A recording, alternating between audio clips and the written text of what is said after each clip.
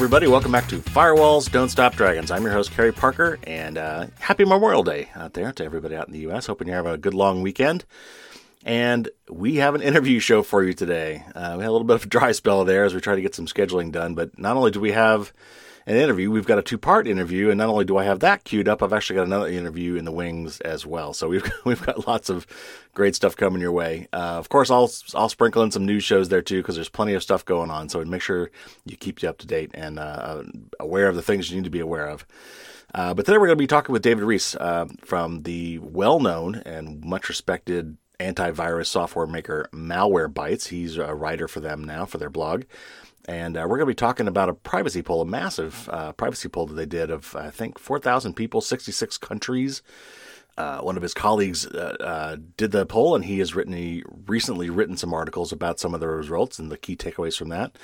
And I think you'll find it surprising. I certainly did. There's some results I wasn't expecting to see.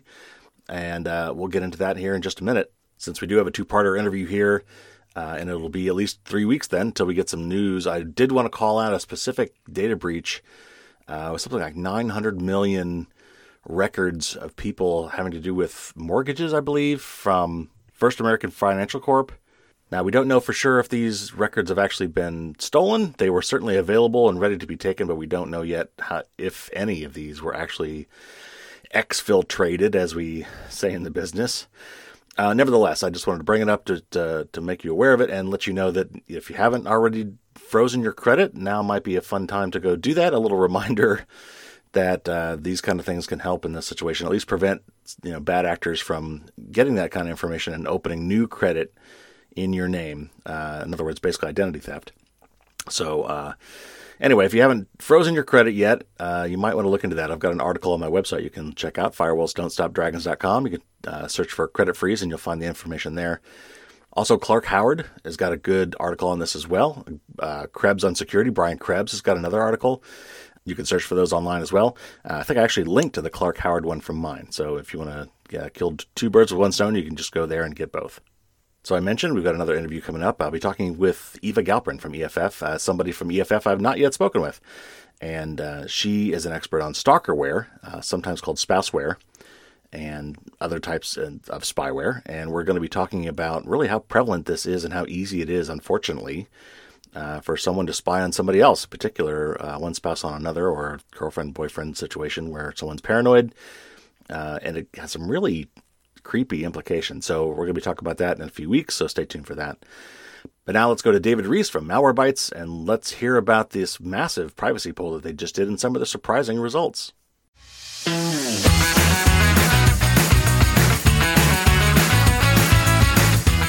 David Rees is a pro-privacy, pro-security writer for Malwarebytes Labs, where he covers online privacy, legislation, and the interplay between technology and the law. Welcome back to the show, David. Thank you for having me again, Kerry. It's always a pleasure to be here. Yep, and we've got some interesting stuff to talk about today. You, or actually your company, Malwarebytes, and one of your colleagues there recently performed a month-long study of over 4,000 people from 66 countries about privacy. So we're really interested to hear what you found out about that. What was the purpose of the survey, and what was it you were really hoping to learn?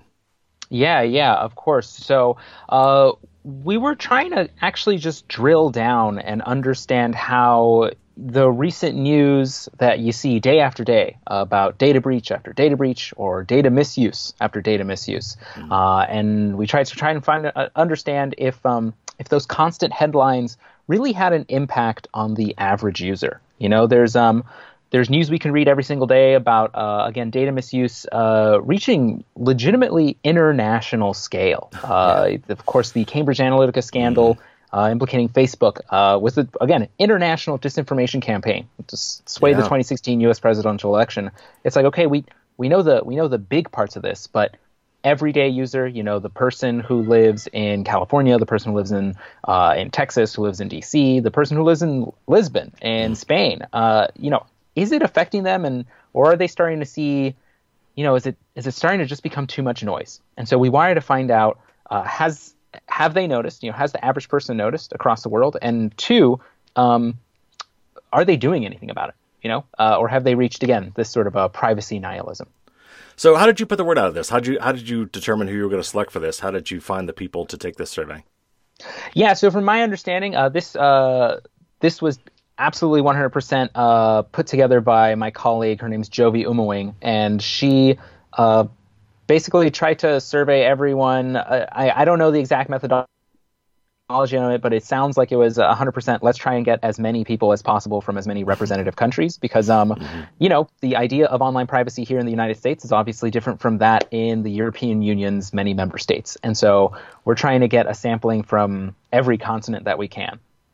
And I honestly, I don't know if you're planning to do this, but it'd be really nice if you could make this like an annual thing. I don't know what this thing cost, but to kind of see the trends. Because my guess is if you had taken this same survey, for the last 3 years or 4 years in a row, there would be probably a marked change. I mean, with things like Cambridge Analytica and things that are popping up, I'd love to see how the trends go. Because my feeling is that people are becoming finally more interested in privacy. So let's get into this. What were your just at a high level? What were the big high level takeaways that from this study?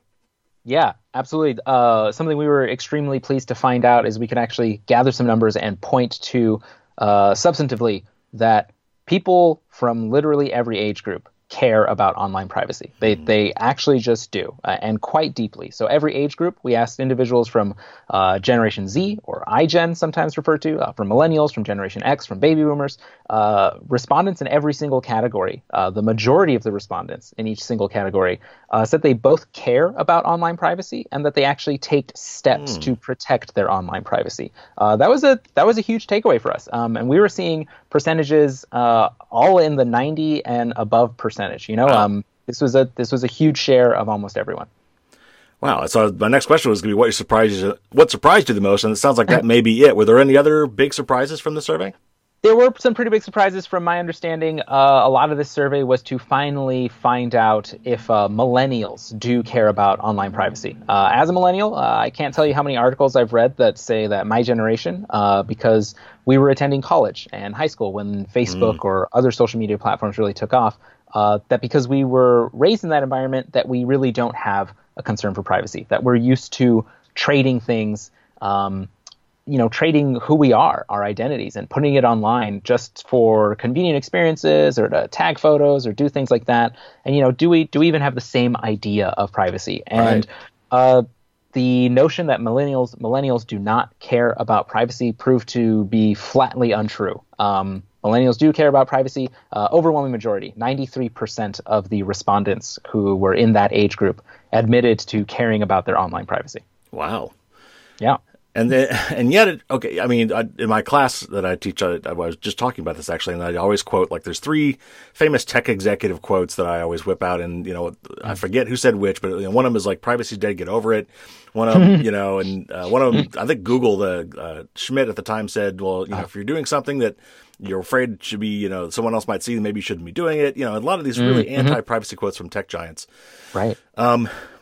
But it really does seem, and that's why I'm shocked too, that so many people said they were concerned about these things. It really feels like, so what accounts for the fact that we haven't done anything about this? Do people feel like there's nothing they can do? And yet you did find that people were doing things. So what is it? Where do we get this impression that people don't seem to care about privacy? Or has this been a recent development where all of a sudden they do and they didn't in years prior?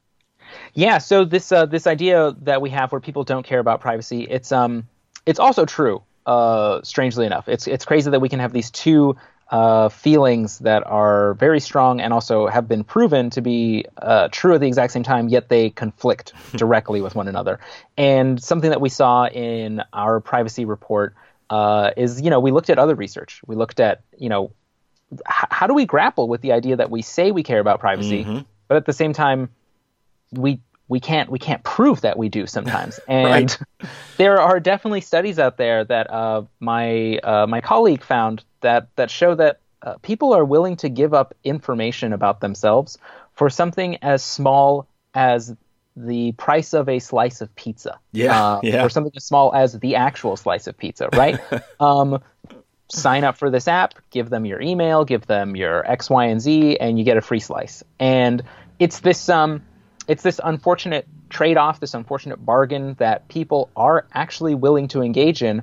But it is also interesting that when you step away from that bargain, when you tell them maybe that they don't have to engage in that bargain, they actually do care. Like it's just that. And unfortunately, those two realities exist at the exact same time.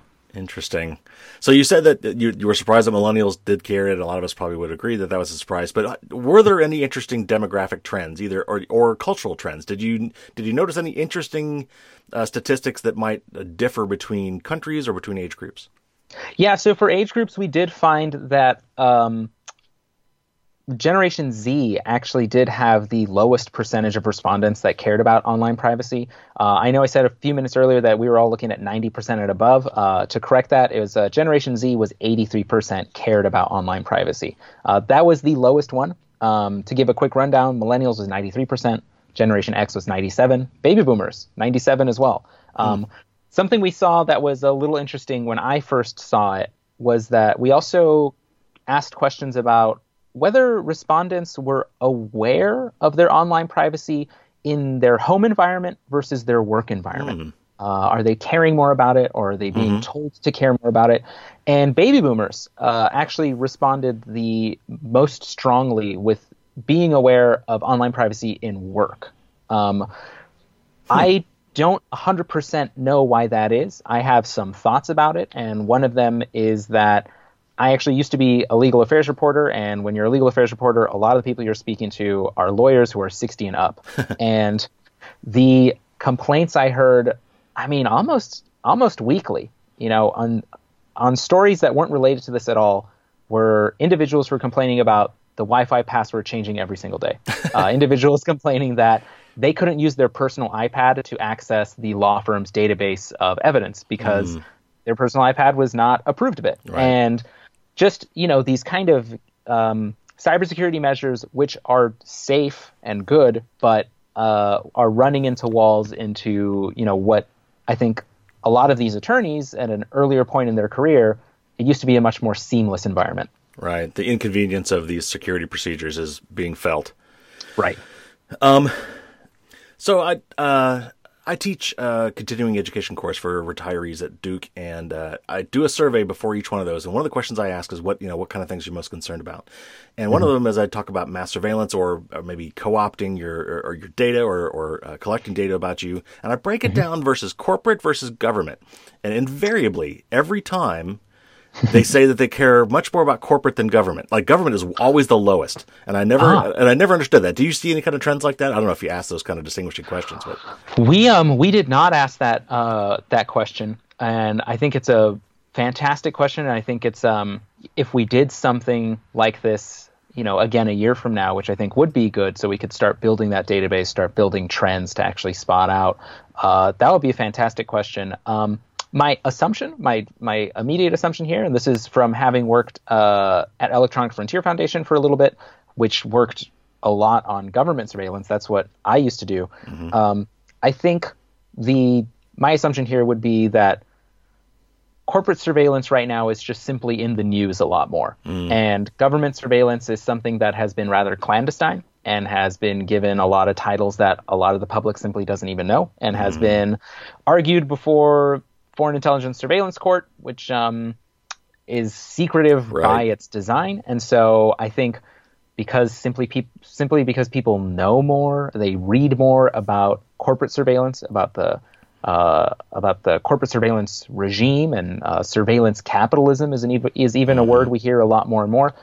I'm assuming that's where the concern comes from. But that, again, is just me sort of kind of just guessing here, shooting in the dark. Yeah. For me, the one of my initial thoughts was, I wonder if it's a generational thing in terms of trusting the government and thinking that the government does have a role in, intelligence agencies do have some sort of more of a right to kind of poke into your stuff than I don't know. It's pure assumption. Right. So yeah, that'd be awesome if you could add that. If you do that too. I'd love to understand that. Okay, so in your article that kind of summarizes the report results, you kind of made the point that we do currently have like a metaphorical net of sector-specific regulations, complete with gaping holes. So kind of walk through what legal protections actually do we currently have. There are some. Yeah, that is correct. So there are some. That is a good way to summarize it. And there are laws that are, like you said, sector-specific. So we're looking at laws that protect, for example, healthcare information that is collected by healthcare providers. We have another law that protects information belonging to children under 13. It protects that information when that information is collected by companies that knowingly like market or target their services to kids. So that's a lot of jargon to say, essentially, if you are a company and you absolutely make a children's product, like 100% it is a children's product, and you're likely collecting children's information online, you have to abide by this certain law. The Children's Online, I believe it's Online Privacy and Protection Act. Yeah, COPPA, yep. Yep. We have another law protecting video rental records, actually. Really? And we have, so this is kind of interesting. We have a law protecting video rental records because I believe it is a Supreme Court nominee a while ago, decades ago, had their video rental records leaked to a newspaper. And Interesting. that was considered such a breach of privacy that Congress kicked it into high gear and like, we're going to make a law to stop this. And that's really been the history of data protection laws in the United States is sometimes someone trips up or sometimes something happens that people are not happy with. And so our lawmakers write a law targeting that exact crisis, but nothing more. And so that's why today we do not. The United States does not have a comprehensive federal data privacy law. And so what that means is a lot of the things that people are upset about actually are not strictly illegal. And so when a flashlight app, it actually takes your contact information. Too bad. That's not illegal for the most part. If there was a story a while ago about a period and menstrual tracking app where they actually shared information with Facebook. Yeah, again, I read that. It was sort of like a so what kind of thing in terms of asserting legal rights. In terms of like, hey, I want to go to court for this. There isn't a catch-all law under which U.S. persons can say, hey, this was illegal, and so I am going to file a lawsuit and I'm going to, try and assert my rights. We just don't have that right now. So when I was speaking to a lot of lawyers about this area, about consumer data privacy, everyone said, hey, it's buyer beware. Right.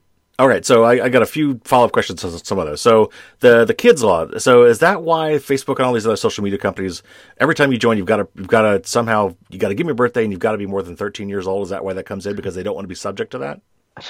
It very well could be. I can't verify it. I'm not 100%, but it very well 100% could be.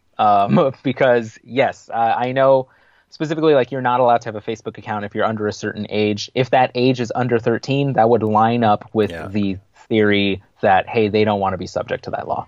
And the reason I know this is because I've got two daughters who are teenagers. They're not quite old teenagers, but at the time they went through this phase where they wanted to start having these Instagram accounts or Facebook accounts or whatever. And and I know I looked very closely, and the terms of service said that it was 13 or above. So that must not be a coincidence. Yeah. And the video rental history thing. So that's really interesting. So, I mean, you say literally video rental. So what about, is the record of things that I watch on Netflix, or is that subject to the same law, or is there somehow VHS tapes only, or DVDs only? Yeah. So I believe the law actually has been updated to include things like Netflix records. Okay. I am not, I'm not completely certain on that, but I believe it has been. So one more thing related to that, and this was kind of the classic privacy thing, or things that at least I've read about in the past, and that is your library rental history, going to the library, figure out what materials someone has checked out in the past. Is that covered by anything, or is it just a moral standing where because I've heard of librarians saying, no, I'm not going to give you that info, but is that just because it's a policy, or is it actually they have legal footing there? So if there is a specific law that does not allow for library records to be disclosed, I am not aware of it. However, and this is going into the weeds very quickly because we got to get right out of it, because I could talk for days about this. After the September 11th attacks, the Patriot Act, which was passed, which was allowed for far broader surveillance by our intelligence agencies. It was often referred to a little bit as the Library Provisions Act, because the reading of the language in the law basically allowed for an encompassing of the government could get library records. And it was interesting that was the thing that stuck with people. Like that was more like, this is the bridge too far. We're going to call it like the Library Provisions Act because, my God, can you believe it includes your library records? And part of me is like, yes, we should be shocked about that. That's absurd. But another part of me is kind of impressed that like that was the thing that really stuck on with me. So in terms of an actual law protecting consumers, I am not aware of that law. But in terms of has it been allowed in the past for the intelligence agencies to collect library records? It has. Wow. And maybe that's where I remember it from. And it's kind of interesting to think about because that would have been post 9/11. That would have been 2002, 2003 era. Yep. And I wonder if we've really, in the last 15 years have just come that far. Because if you think about all the things that are collected about us today, and maybe the difference is it's corporate, not government. Maybe the fact that Google knows and Netflix knows and Amazon knows all these things about me, but it's not the government. Maybe that somehow makes a difference to people. Per our earlier conversation about that. So moving on, you did say that there were some blanket protections and they kind of fall under this truth in advertising thing. So is this actually useful in practice? I mean, as far as truth in advertising, because we always get these terms of service and the big long things. Some of these things I've seen quotes or some of these social media things are longer than Macbeth, right? So, it's not really feasible to actually read them. And if you did, you probably wouldn't understand what you were giving away. So we kind of agree to these things. So how does the truth in advertising come into play and how does that actually help? Yeah. So there are a series of laws, and most states have them. It might honestly be all 50 states, where as a company, companies are not allowed to engage in what's called like unfair or deceptive business practices. And that's, just kind of language that means companies can't say they're going to do X and then actually not do it. So a company can't say, we're going to store all of your passwords, we're going to encrypt all your passwords and store them that way, and then actually have a huge repository of plain text passwords. If a company has said it's going to do this thing and then they don't, that is illegal. That falls under this, like you said, this sort of truth in advertising, this unfair, deceptive business practices. The problem with these laws is that asserting your digital privacy rights under them is extraordinarily difficult because if you want to go to court, court is a venue where you can prove that you have been harmed by a certain act.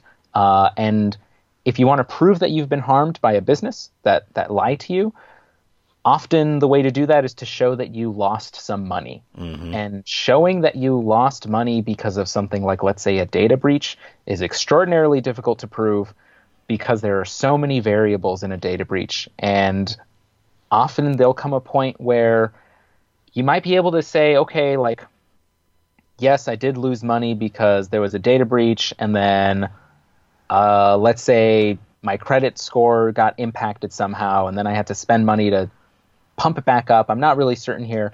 But also at the end of the day, someone can point the finger and say, well, no, it's not the company's fault. It's the criminal's fault for doing that. Right. And so proving a nexus, between data breach and I personally lost money is extraordinarily difficult to do. And also from that perspective, one of the things that our system has that can kind of keep these deep-pocketed companies in check is the threat of a class action lawsuit. And does that come into play too? Is it also, if there was a data breach, like let's look at Equifax, right? This massive data breach. Were there any actually lawsuits that came out of that, either personal or class action? I don't think there were. Maybe I'm wrong, but is part of the problem because there really just was no standing. There was either individuals couldn't directly claim financial loss, and there was no class to be had. Yeah. So the problem that you mentioned here, like with the class action, where a lot of folks bandy together and they sue a company over allegedly similar harm. The problem here with something like a data breach is that proving that harm is similar, like having to go through that exercise is actually very difficult for a data breach in the way that it's not hard for, a lawyer explained to me, like an environmental lawsuit, where if you have an environmental lawsuit and let's say a lake has been polluted by a company, there are actually ways to say, okay, this lake was polluted X amount and this lake leads to a water servicing plant, and that water servicing plant feeds Y number of individuals, and they've been drinking Z amount of water over so many years. And you can just try and do some of the math and say, okay, this actually would lead to this much harm. With a data breach, it's not the same. Like it just isn't. And proving that everyone has the exact same kind of treatment is, again, extraordinarily difficult to do, because not every person suffers from a data breach in the same exact way, right, even when cyber criminals are out there trying to do the exact same thing. Well, I would think attribution would be a problem too, right? And it probably that comes into environmental things as well. But if there's 5 data breaches in the last month and your identity is stolen, how do you prove which one of those was at fault? Yep, that's 100% true. And there are more data breaches that we read about every single day. And like you said, being able to really draw that line between, okay, my identity was stolen and it was this exact data breach. It's again, I just keep coming back to this. It is extraordinarily difficult because we just don't have that kind of the average person doesn't have that kind of proof. Right. So these laws that we do have, this patchwork quilt of laws that they do have, including this truth in advertising stuff, how are these laws actually enforced, and who is in charge of enforcing them? Yeah. So for the unfair and deceptive business practices laws, those are often enforced by state attorney generals, and we've actually seen them used before, pretty recently. It happened a couple of years ago with Uber. They actually faced a lawsuit where all 51 state attorneys general in the United States, so that's the 50 states plus Washington, D.C.'s state attorney general, all 51 sued Uber because of their alleged cover-up of a data breach that had happened 2 years earlier. Uber settled that lawsuit. They paid $148 million for that.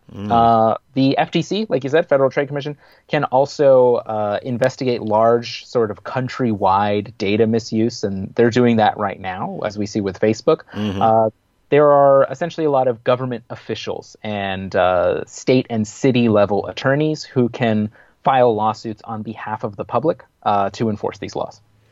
Now, you mentioned Facebook, and now they recently, I think this came up because it was in their quarterly conference call, where they basically said, we anticipate perhaps paying a fine to the FTC of anywhere from $3 to $5 billion, I think, to settle the Cambridge Analytica thing.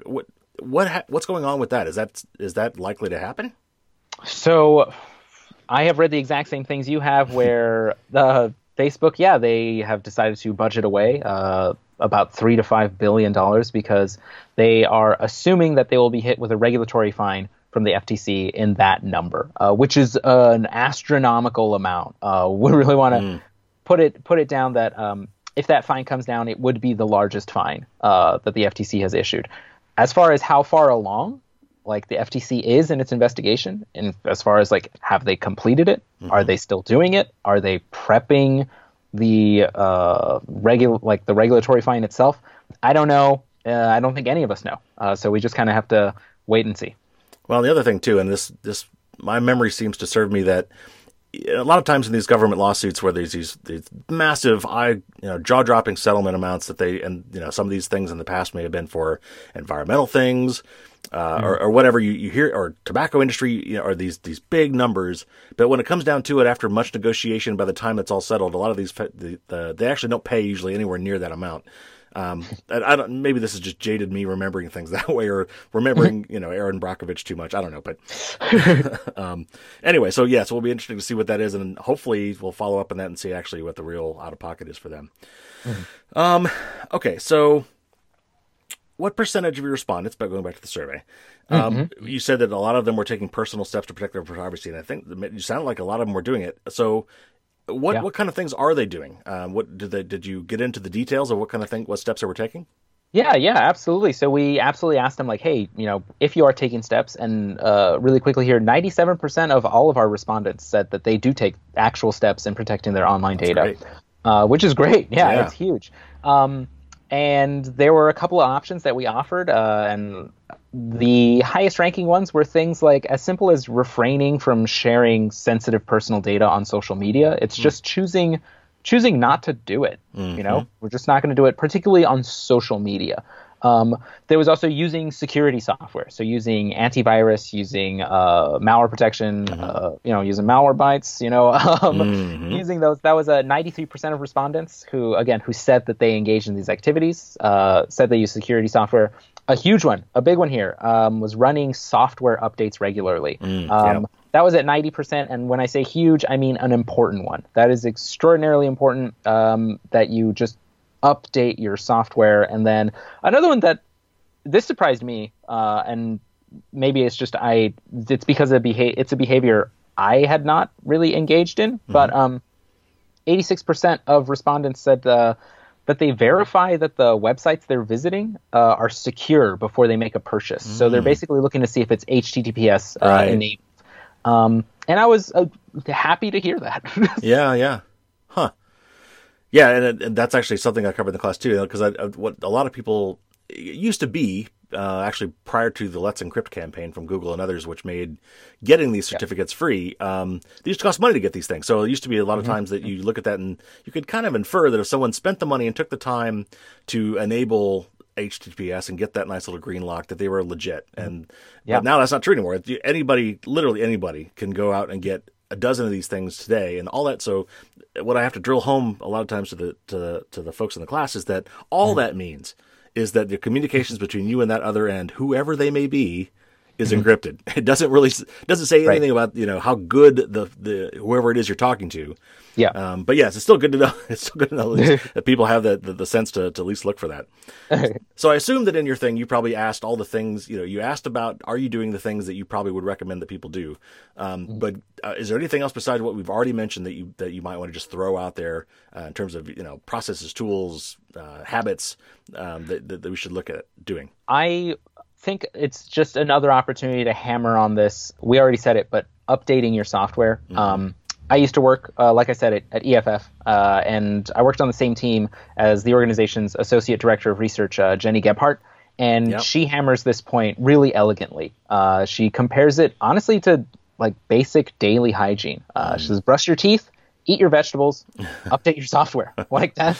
Yeah. It's extraordinarily important because the vulnerabilities that cybersecurity researchers are routinely discovering, because it's their jobs and they're interested in keeping systems and infrastructure secure, those vulnerabilities are fixed by company-issued updates. Yeah. And when you don't update your software, you leave yourself open to vulnerabilities, not just that have been discovered, but are also being written about. They're being reported. Malwarebytes writes a blog about something. It's because we know about it, and once we know about it, more people know about it, and that includes threat actors. So, we can try our best to stop viruses from, implanting themselves on a machine, but there are also some core systemic vulnerabilities in operating systems that can be taken advantage of by threat actors.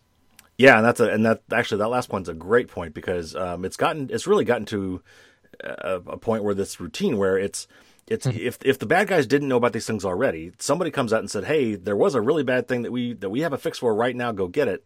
And so that tips all of them off everywhere that hey, there's something going on here, and if you don't get on that, they will, right? Right. The other thing personally that I've been kind of recommending lately along those same lines is kind of the converse of that, and that is delete any software you no longer use. Apps either on the computer or on your phone, because it's just another potential chink in your armor, and there's no reason, if you're not using it, get rid of it. Right. Okay. Now, in our daily lives, we basically leave a trail of digital exhaust, footprints, breadcrumbs, whatever metaphor you want to use, everywhere we go. So is it really possible, to prevent this or even meaningfully curb it?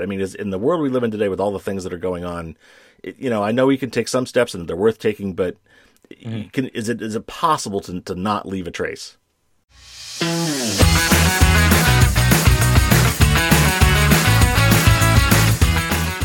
on that little teaser note, we will end part one of our interview with David Rees. Tune in again next week, same bad time, same bat channel, for the part two of my interview with David Rees on their polling results. And is it possible to really protect yourself and hide your digital footprints as you go around the web these days? It's a big question. It's a thorny issue. And we'll pick up from there next week when we resume part two of our interview. In the meantime, if you're looking for some fun summer reading now that the summer has officially kicked off here in the United States, you might pick up Firewalls Don't Stop Dragons. You can get it from Barnes & Noble, Amazon, most of the major online retailers. And of course, you can get it directly from my publisher, A-Press, as well. It's not exactly a gripping thriller, but it is chock full of really straightforward and hopefully simple advice on how to protect yourself. Some really basic stuff. I like my analogies. So for me, it's like, wearing seatbelts, installing smoke detectors, brushing your teeth, these kind of basic daily hygiene and security and safety things we've all gotten used to in the real world that we just don't really have quite the same instinctual feel for in the digital world. So if you haven't already checked it out, maybe this summer would be a good time to pick that up and take some time to follow some of these tips and make yourself more secure and guard your privacy around the web. If not for you, maybe for your family and friends as well. So that'll do it for this week. Tune in again next week. We'll have part 2 of our interview with David Rees. And in the meantime, everybody out there, stay safe. Have a fun rest of your Memorial Day weekend. And don't get caught with your garbage done.